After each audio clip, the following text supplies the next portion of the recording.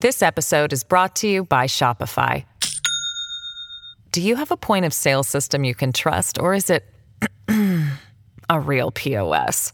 You need Shopify for retail. From accepting payments to managing inventory, Shopify POS has everything you need to sell in person. Go to shopify.com/system, all lowercase, to take your retail business to the next level today. That's shopify.com/system. Hello, everybody. This is Marshall Poe. I'm the editor of the New Books Network. NBN listeners like to read books and buy them. So we thought we'd tell you that right now, our friends at Princeton University Press are having a remarkable site-wide sale. You can get 50% off books, including ebooks and audiobooks, with the code 50, F-I-F-T-Y, at checkout until May 31. You can save some real money on Princeton University Press books. I encourage you to go there and check it out.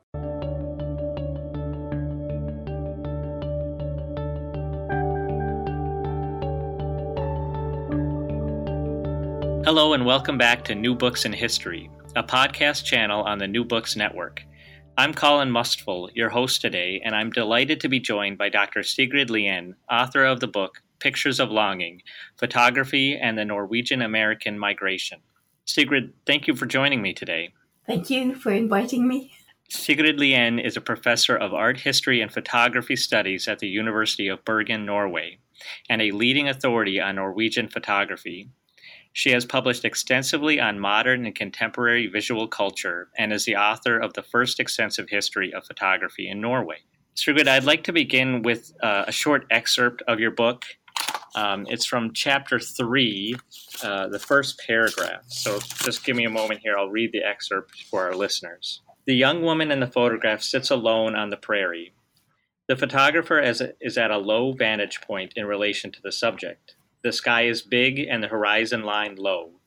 We look up at the slight angle to where she sits in front of the modest building, a tiny shack of planked wood covered with tar paper, and with a flat, seemingly endless landscape of grassland in the background. Even though the house is small and humble, the young woman is still, like so many immigrants, interested in presenting herself and her world with dignity. Through the little window facing the photographer, we glimpse neatly ironed curtains.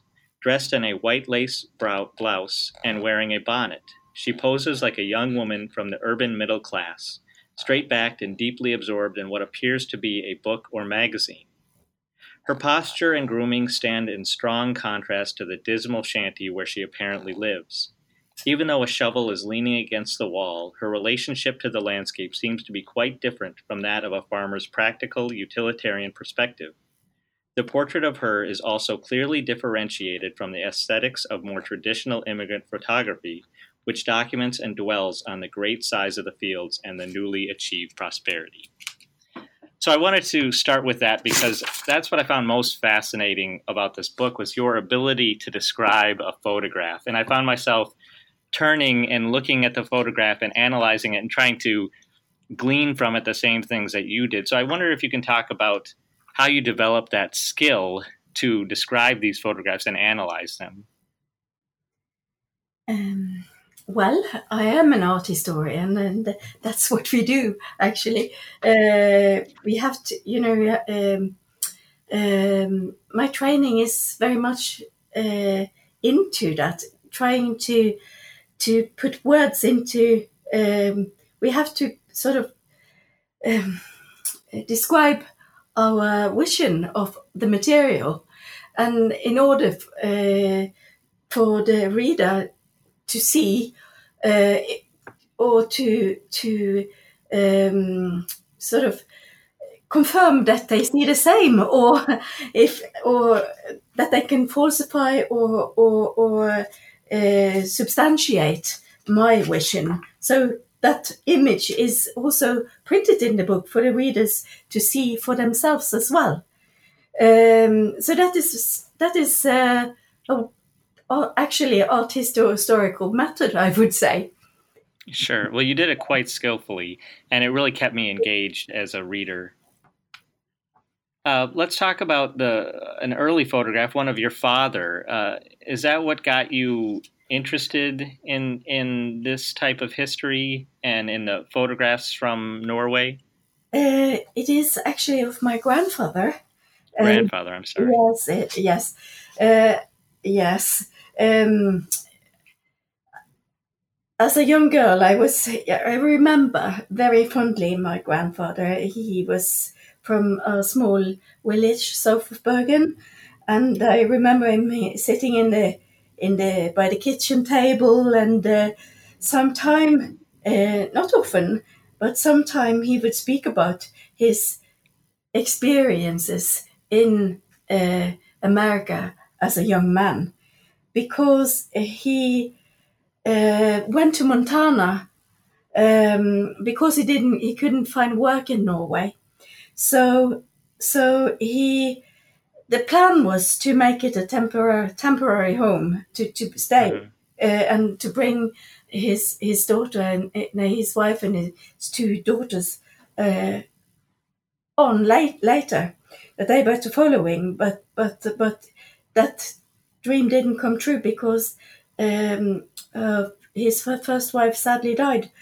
So he went back, but and I remember, I was very proud of having a grandfather who had been a cowboy in America. I would boast to the other children in the street, telling them about this, and then I forgot about it when I grew older. But then suddenly, as out of nowhere, a photograph popped up sent to us by a distant relative that showed my grandfather in Montana on horseback, and I was then already an art historian, and my main interest was in photography. So I thought there must be thousands and thousands of similar photographs in other Norwegian and Norwegian American homes. So that became really the starting point for my study. And also at my university was also the working place of Orm Øverland, who was an English scholar, American study scholar, as you call it. But he has been collecting or editing the Norwegian collections of America letters in several volumes for years, and he has encouraged students to write about the collections of letters from their own home places. So different districts were around in Norway. So I met one of his students, and I was fascinated by her telling about these America letters and what they could say and so on. And I thought there must be a connection between letters and photographs. And that's how the whole thing started. Well, you mentioned letters and photographs. You kind of talk about that in the book, pictures versus letters. What does each one can reveal? What does each one conceal? So can you tell us a little bit more about the value of the pictures versus the value of the letters sent home to Norway? Yes. I think that the letters could speak about things that might have been difficult to express by words. And they have an emotional way of speaking that is different from varying, that may be different from the letters.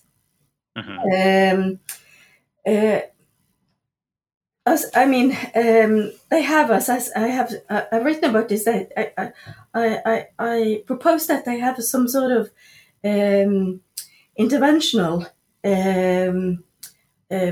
potential in history, and that they have an equally strong interventional impact and emotional hold as the letters. For example, even though people that wrote the letters would be cautious in encouraging their friends and relatives to follow them across the Atlantic, because, I mean, that would be taking responsibility of someone else's life, in a sense. They would be careful about doing that. But they could enclose images of the bountiful fields and material prosperity in America, and fertile images of fertile lands and wide stretched fields that was so different from the tiny little farms that we have in Norway. So and also the version of this subject could assume an almost poetic character. So that is how they could speak about how their the most important choice they have made in their life was a good and sound one. They could say it, they could express it more easily through the images, I believe. And also, I find that things that could be hard to speak about, like grief, could be also expressed by an image. I mean, sometimes these letters are very economic and very sort of they're listing up how much they've sowed and how much they harvested and so and so. But then a letter would perhaps punctuate this by saying, "But last week we lost our little daughter, but I'm enclosing an image of her so you can see how beautiful she was." So that is how they could speak about things that also were painful and hard to elaborate more in words, I believe. Sure. How honest were the photographs? You have one subheading titled "Bragging Pictures." So were they just proud of what they had accomplished in America and wanted to show that off? Of course. And you can imagine coming from remote valley in Norway, like Setesdalen, where they, right up to the 1960s, would wear these very solid woolen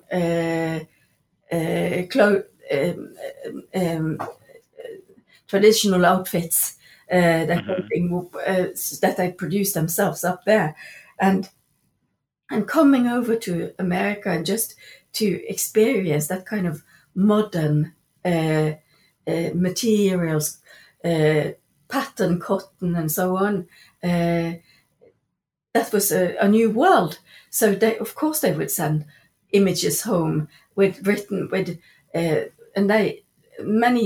there's so many images that has the words "Do you recognize me?" written on the back. So that is one of the tropes, I believe, that are to be found in this visual culture. Okay, well, they're all very interesting photographs, just to see the families next to their homes, and then other people with their businesses, and then with their horses and oxen. Yeah. These are images that show off their new buildings and buildings that we didn't, the architectural styles that we didn't know in the home country, and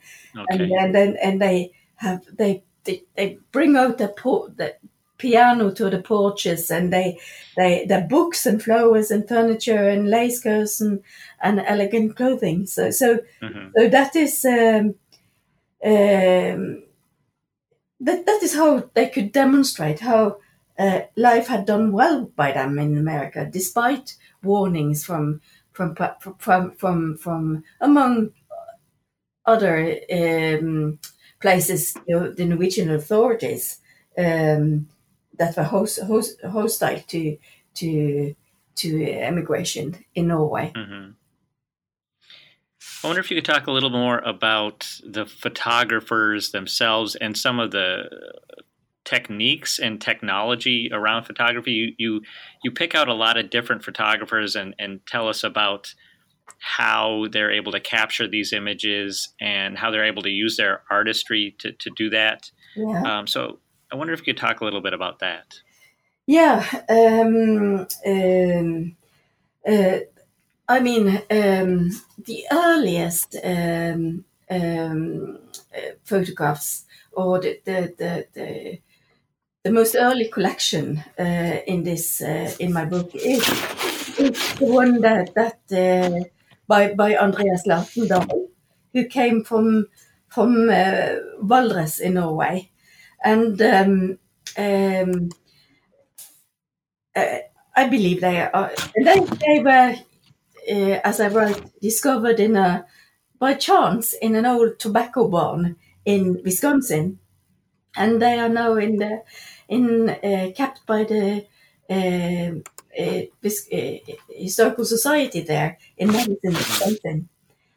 And this is a really, really beautiful collection.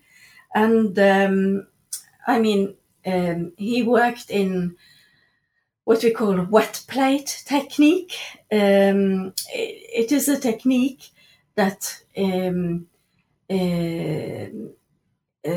meant that the photographer had to be very skilled technically, because he had to prepare his glass plate, while traveling around, and that required, for example, that he had a plentiful supply of water, fresh water, and so on. So he couldn't do that in the winter. It had to be in the summer.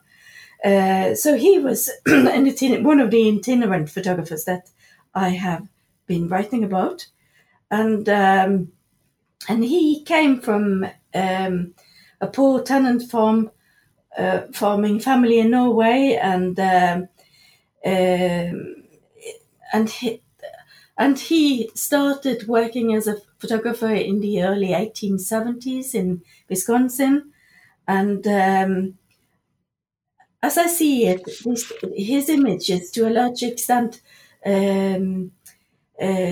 work as reflections of being a part of an immigrant community.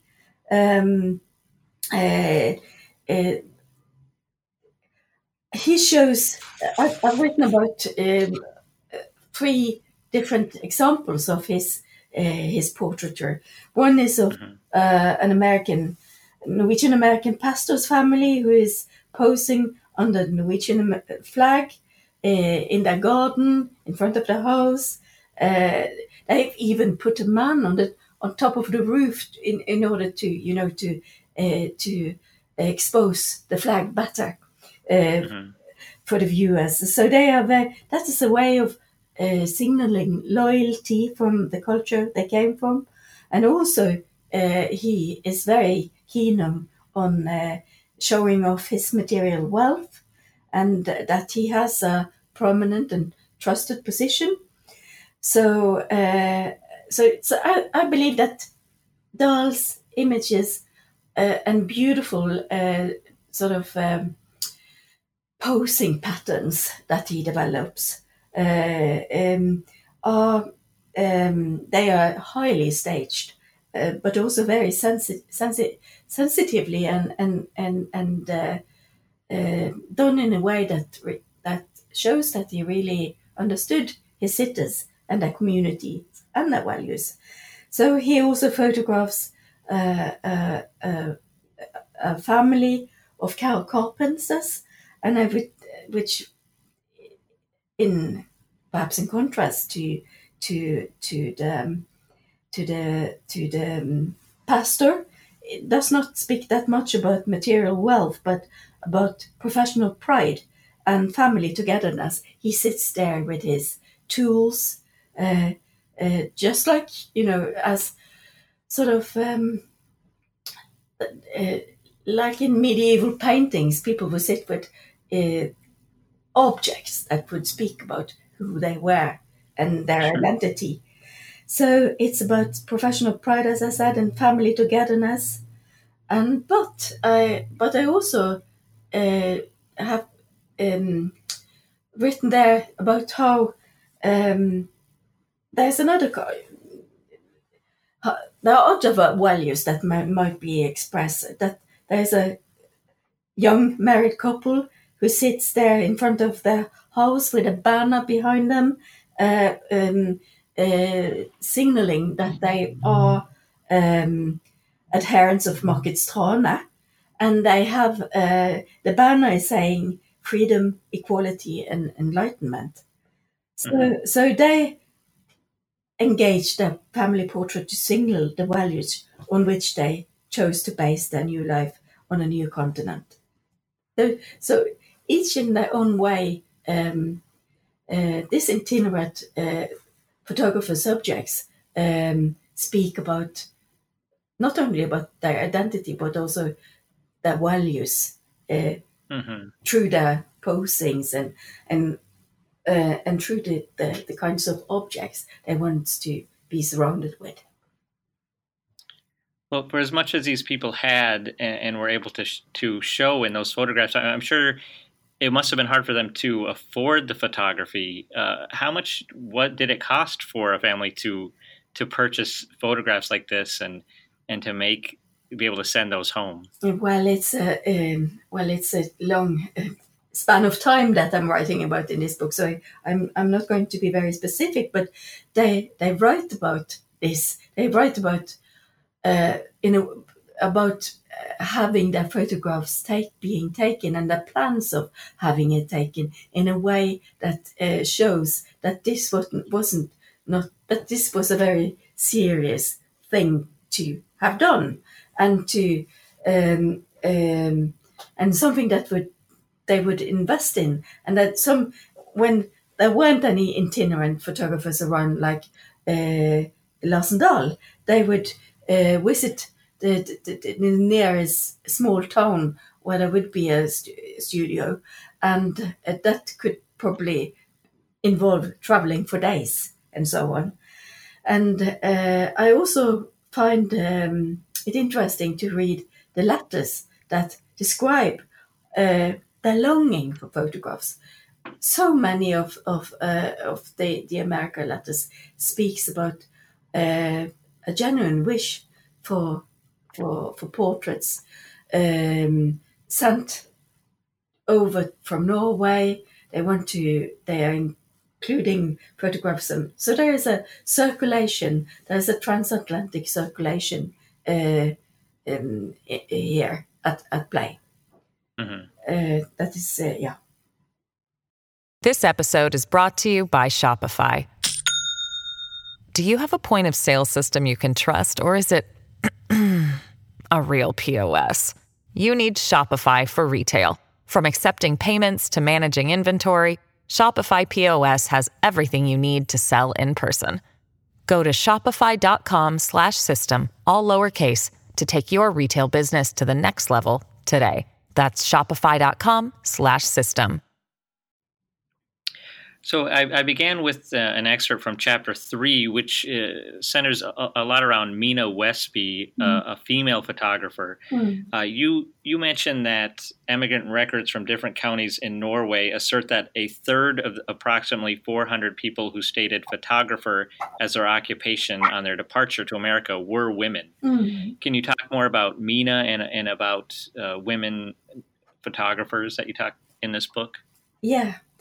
I think that is such an interesting aspect of this history, that photography also could intervene in history by giving young women by working as a mean of their independence, because I mean, you have already read my description of her portrait that I happened to find in the Norwegian Migrant Museum. And then one of my colleagues here at the department, French department actually, had seen that I given an interview or something about my project and talked about this image about the young women on the prairie that wasn't totally not interested in cultivating the land, but she's just sitting there waiting for her life to take another direction. She's and that young woman, as I said, is Mina Basby, who emigrated from Trysil in Norway in 1902. And that photograph of her may be a self-portrait, but since we know that she worked as a photographer during her time in the Midwest. But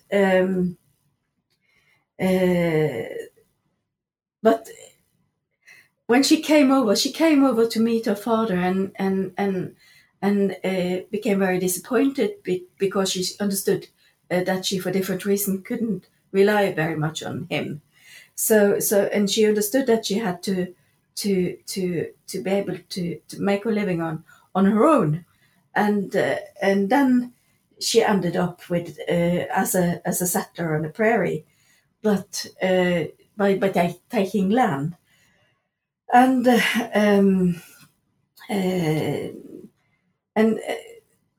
she but she couldn't of course be there alone out there in the winters. That would be too dangerous. So she started working in Minneapolis and in another smaller town in Minnesota as a seamstress, and she and I think it was there that she became interested in photography, and she started training as a photographer.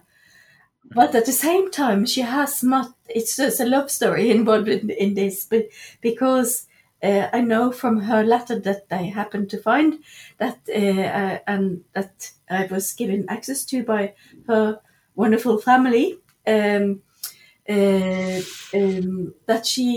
she met this young man, also Norwegian American immigrant, young scholar, very promising young scholar, and they established a relationship, and he was writing to her and sending her, among other things, Russian contemporary novels and articles on women's liberation and so on. And she even engages in archaeological excavations out there. She on the prairie, and she borrows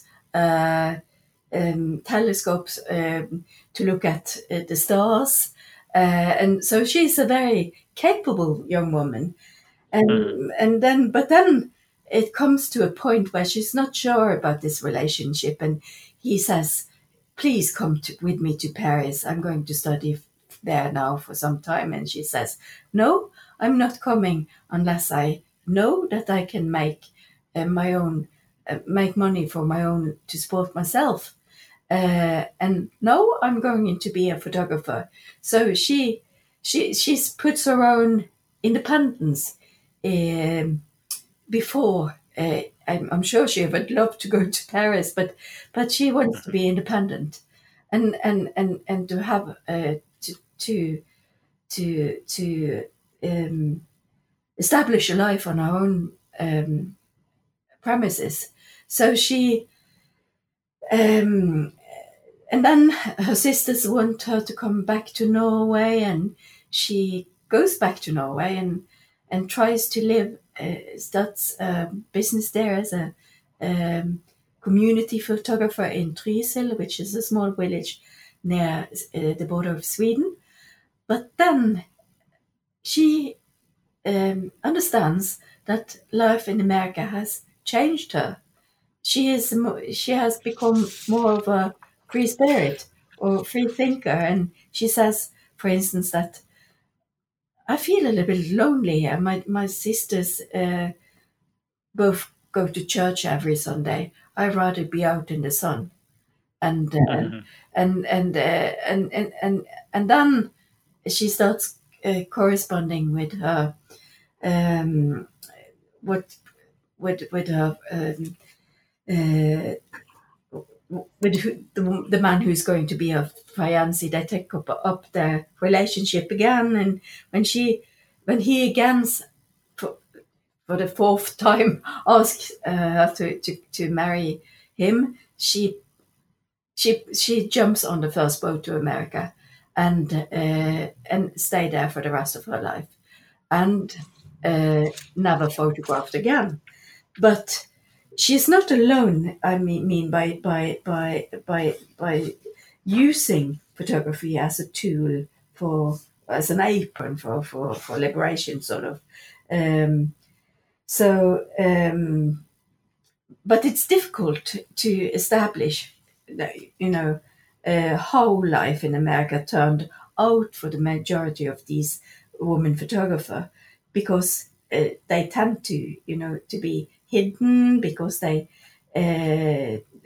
work in their husband's studios, and or they run their husband's studios. The studios is often registered in the name of their husbands or fathers or brothers or whatever. So I found it difficult to study them, but that is truly something that I would have loved to do more about. Yeah. Were you able to learn all that about Mina Westby just from the letters she sent home?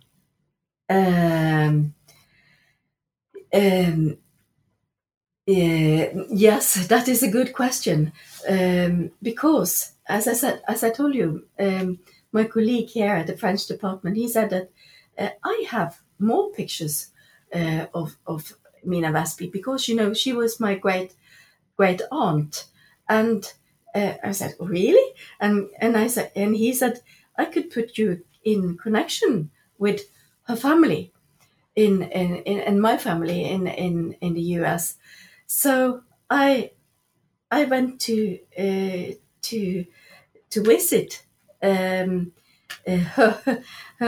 son-in-law, who is now 90. Oh yeah, he's 97 years old or something like that now, and he was so wonderful to me, and I got to stay in his house up in the area north of New York, where I live now, and he took me up to this Catskill Mountain where her ashes were spread, and that was the place she and her husband purchased because it reminded them of Norway.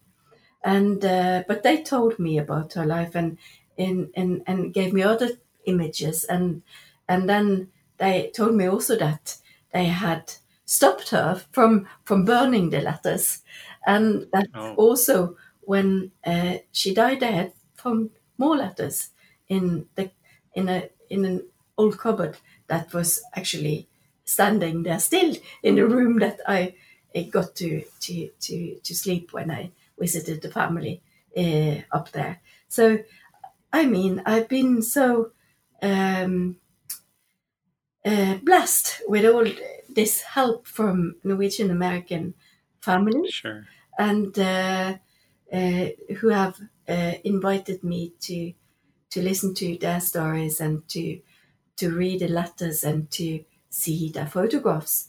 So that is how I have come across this material. But that is not only true about Norwegian Americans, it's also true about some communities in Norway. For example, the valley of Setesdal and the village of Valle. Yes.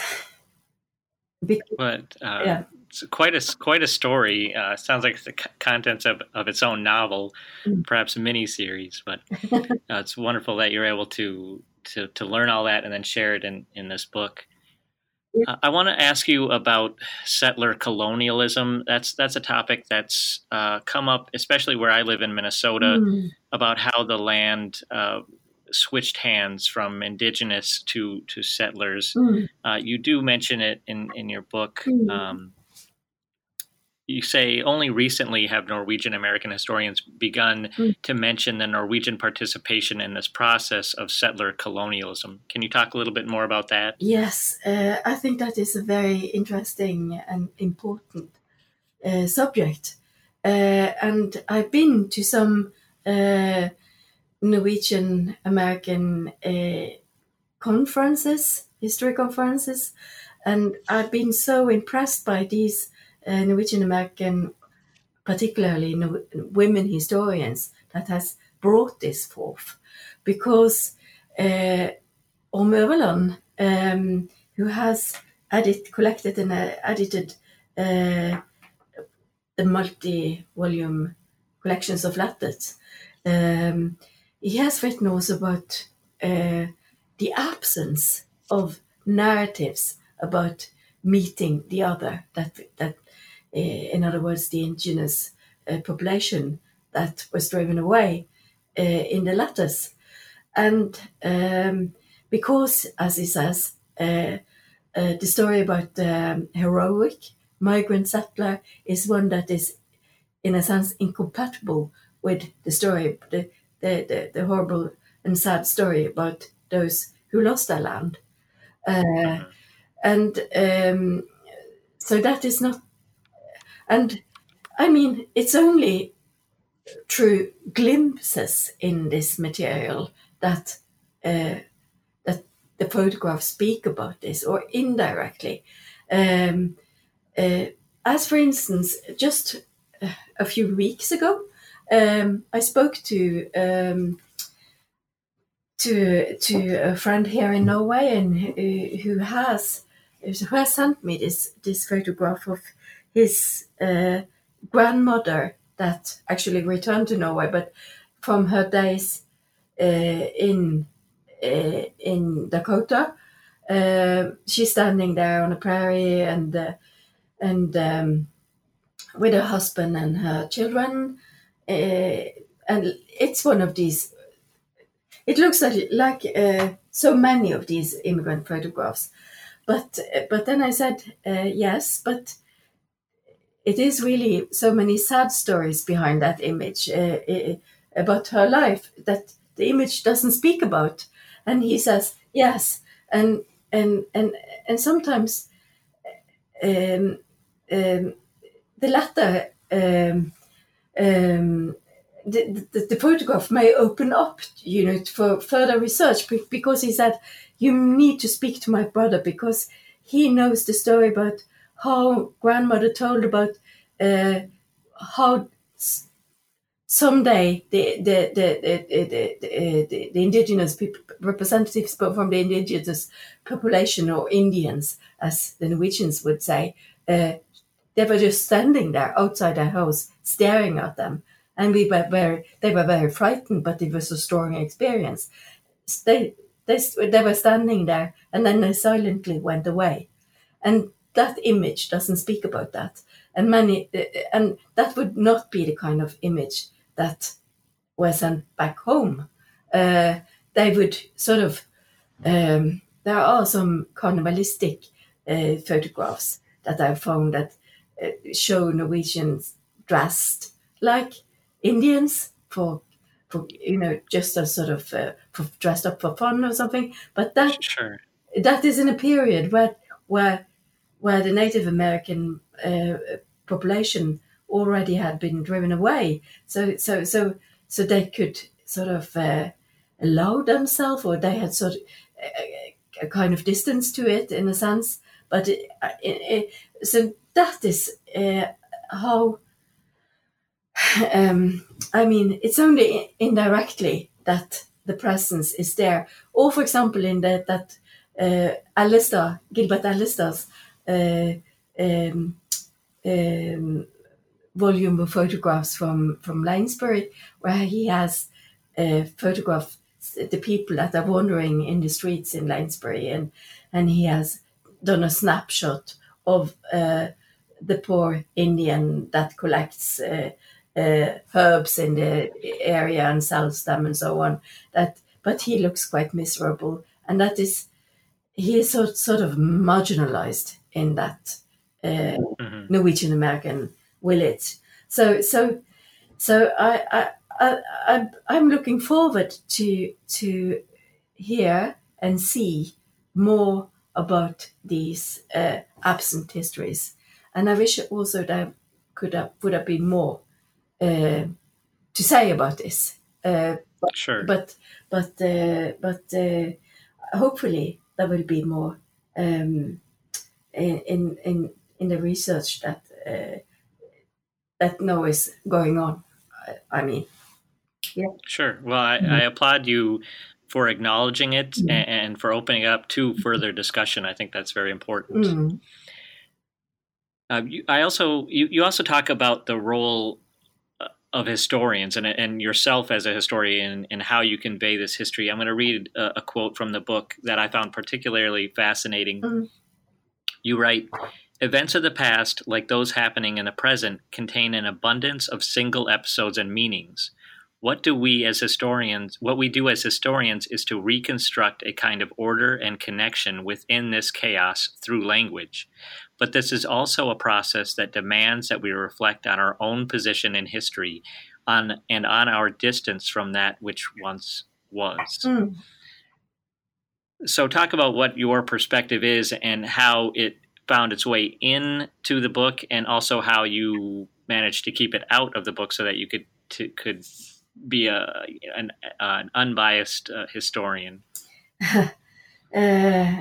Well, I do not believe that any of us are unbiased historians in a way, because we all bring with us our different experiences and views on what is important or not. I mean, that kind of grassroots perspective is also that I've chosen, inspired from the grassroots, the great Norwegian American grassroots historians, is a political perspective and is a particular way of choosing to look at history. And I mean, I wanted it to be a story about ordinary people's lives and dreams, the lives of the many, not the leaders or the heroes, but women and ordinary families and so on. And in that sense, I think photographs works as a fantastic source. Yes, and as I write, as just like letters, I mean, maybe fragmented and they don't tell the whole history, and they are fragments that you have to put together in a way. Images work like that too, but they have a possibility or to intervene in history or to cut into established narratives and complement or to challenge established narratives about history. So in a way that I appreciate very much. For example, that of course it is my choices that I bring along when I go to the archive. And I remember in Northfield in the Naha archives there. It's a wonderful archive. But I said when I came that I wanted very much to look at if they had collections of letters and albums and memorabilia from ordinary families. And then they said, don't you rather want to look at the college founders' photographs? He was a very competent photographer too, you know. So that, and then I said, no, I wanted this other stories, these other stories. And then they brought me this. I found this box of that belonged to the Kallestad family who lived in Chicago, and it turned to be an archive created by the women in the family. It was Asta Kallestad, who was the daughter of Josefa Kallestad, who emigrated from the south of Norway with her husband, who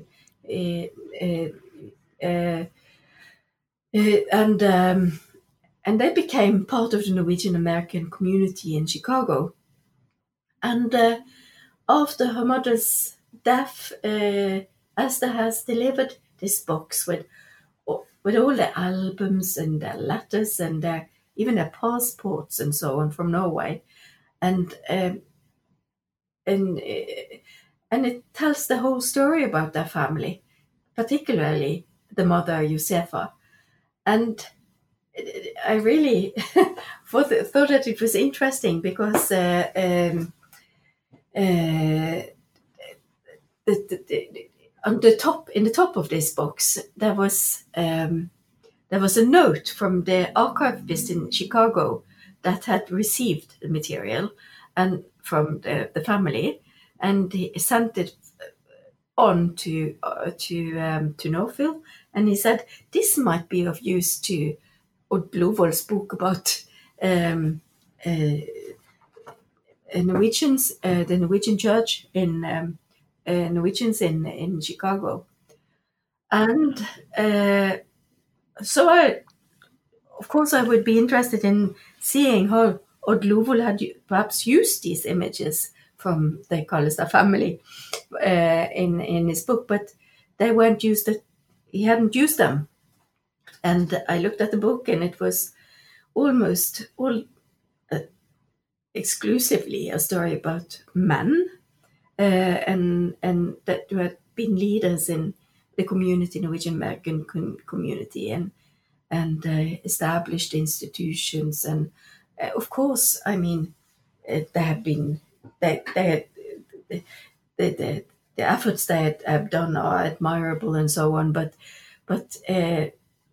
I mean, it's also important to speak about how the lives of the women in this community would be, and that is how I discovered. That is how I wanted to read the material in that box in the Naha archive in Northville, as a story about itself, not as a source to its history about something else, about the Norwegian church in Chicago or something like that, but it was meant to be a documentation of the Kallestad family, and it should be read as that. But that story about that family is not, atypical. I think it's quite typical, but not less important for that. I mean, so I really enjoyed, and I became very fond of that character Josefa, who was quite colorful, and she loved posing. So she was photographed throughout her life and enjoyed it so much, and she loved singing, and that is also something that comes very much true in her. So leafing through her albums, you can almost hear her humming away on Norwegian songs that she put the Norwegian song text under the photographs or postcards of Norwegian landscapes and so on. So that kind of that material also speaks about their way of that ethnicity was important to them, and their tightness as a family, and their closeness to Norway that they could never let go of. At least Josefa didn't. So it could be read on so many levels, that collections of that archive, actually, that archive, I believe. And it sounds like there are probably a lot of stories out there yet to be told. Oh, yes. I'm sure. You've mentioned a lot of travel in your research. You were in New York, you were Wisconsin, Minnesota, back in Norway. Tell me about that archival research and how much time that took and what that process was like. Yeah, well, luckily we got some funding from the Norwegian Research Council. So I started in Norway with Norwegian, looking through the archive at the Norwegian Migrant Museum. And then I happened to get a Fulbright scholarship, so that made it easier for me to travel around in the Midwest. So I did that, and also in Norway, I was happy. I thought I had to limit this to make somehow. I can't do the whole country. There's so much. Mm-hmm. So I decided to do case studies of what there were to be found in 2 particular districts. So I chose the coastal district near Stavanger, and also the inland valley of Setesdalen. And I thought the fieldwork up there was such an amazing and wonderful experience, because as it became known in Norway that I'd started this work, I was invited up to this valley. There was an old man who had read in the newspaper about that project and my project, and he said, "You must come up here. There's so many stories, there's so many letters, there's so many photographs, and our narrow valley is so narrow that, I mean, only one son could inherit the land in each family, and the other sons or daughters that wanted to stay in as farmers within farming as a sort of source of a living, had to go somewhere else. And instead of going to that, then to Kristiansand, who was the nearest town, was to work, to be urbanized, they immigrated. So that was a part of their community life, that so many immigrated. So then I contacted the museum in Setesdal, and they said we could collaborate on this, and so we made a collection day up at the museum and a collection weekend, and people came loaded with bags, albums, wow. and one, there was this woman also. She just suddenly she started singing while we were sitting there talking, and there's a tradition of songs. I mean, they would start these short songs that would speak about going and about longing and so on. So people in Setesdal, they still have that wonderful musical heritage connected to migration. And there's also a wonderful singer in Norway that has worked on this material and recorded it, I believe. But that was an experience that I will never forget. And all these stories that came up. I mean, that image that story about the egg and bacon anecdote that I have in the book. It is there was this family that came and showed me. It's just a picture of 3 brothers from a Setesdal family, but there is a story about how it's connected to a story about how they all went to the United States, and they couldn't speak, of course, American, so it was hard for them to order food when they first arrived. So they only ordered what they could pronounce, and so that became egg and bacon. So so that picture says egg and bacon on the backside, and that story is connected to the family heritage in a sense. A funny story, but it's also touching in a way. That's also sad in the family that they went to work for a car factory, and then they were buried next to each other in America, just the same way as they're standing next to each other in the photograph. So that is the kind of stories that photographs bring forth in Norway, for instance. So, and that still are alive. Well, you say you had a collection day. I'm sure there are listeners who have photos from their grandparents and great-grandparents who were Norwegian immigrants, and letters that perhaps they can't even read because they're in Norwegian. Are there places that people can take those? I'm sure that Vesterheim Museum in Decorah, for example, would be a good receiver for that kind of material, and they would also be able to help with the linguistic side of it, or I could also help for that way. Sure. Yes. So please bring it to a museum if you're not interested in keeping it, but don't let it travel alone. Let it go with some information about who owned that photograph and or album or whatever it is. So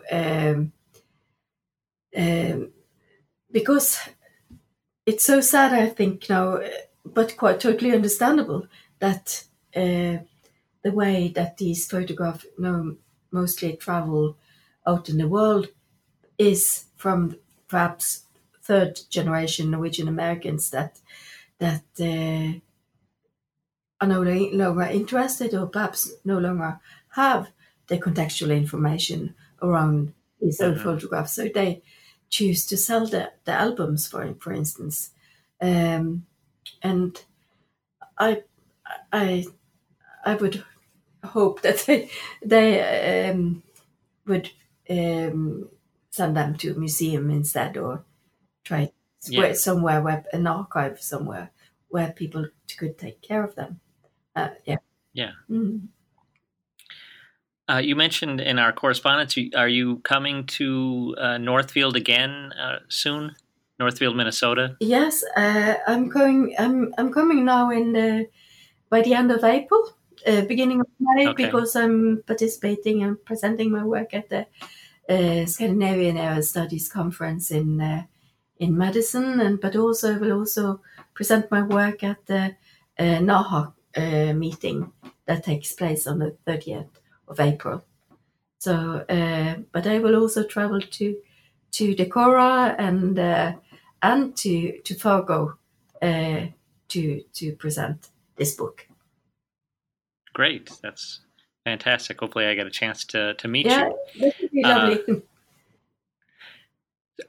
What are you working on right now? Well, you brought up the subject of indigeneity earlier, and I'm actually working on that now in photography and indigeneity in a Norwegian context, because I was involved in a larger project after I finished the Norwegian history of photography and the picture of Longing book, about how European museums address colonial heritage photography. And that was a project that involved the UK and the Netherlands, which are, of course, as we know, former great colonial powers. But no, Norway is an exception in this context, because, and I think that was why we participated as well, because we are a colonial a country that formally has been colonialized, but still have acted in a colonial way towards our own indigenous population, so which is the Sami population in the north. And I have, together with my anthropologist colleague Hilde Wallem Nilsen, I've written about how the Sami Museum in Karasjok in Norway address and use photographs in their exhibition practices. But in that work, I also understood how little there's done about photographs from the Sami areas, and I believe that the Sami population may be one of the most photographed people in Europe, actually, because they are the European Indians, and so people travel from France, from England, from Germany, as to do ethnographic studies of from the Sami communities, and to produce an ethnographic for sales, or for museum collections, and or for worse, racial studies. So anthropometric studies. But so far there hasn't been done an extensive research effort of tracing these collections. So that is what we've been working on. So we are tracing the collections and looking at how they have circulated in history and been used in for different purposes. So that is what I'm working on now. Quite a project. It's important and valuable work, and I look forward to reading it and hearing about it when you publish your findings. Thank you. I've been speaking with Dr. Sigrid Lien, author of the book Pictures of Longing, Photography and the Norwegian-American Migration. Dr. Lien, thank you so much for joining me. Thank you.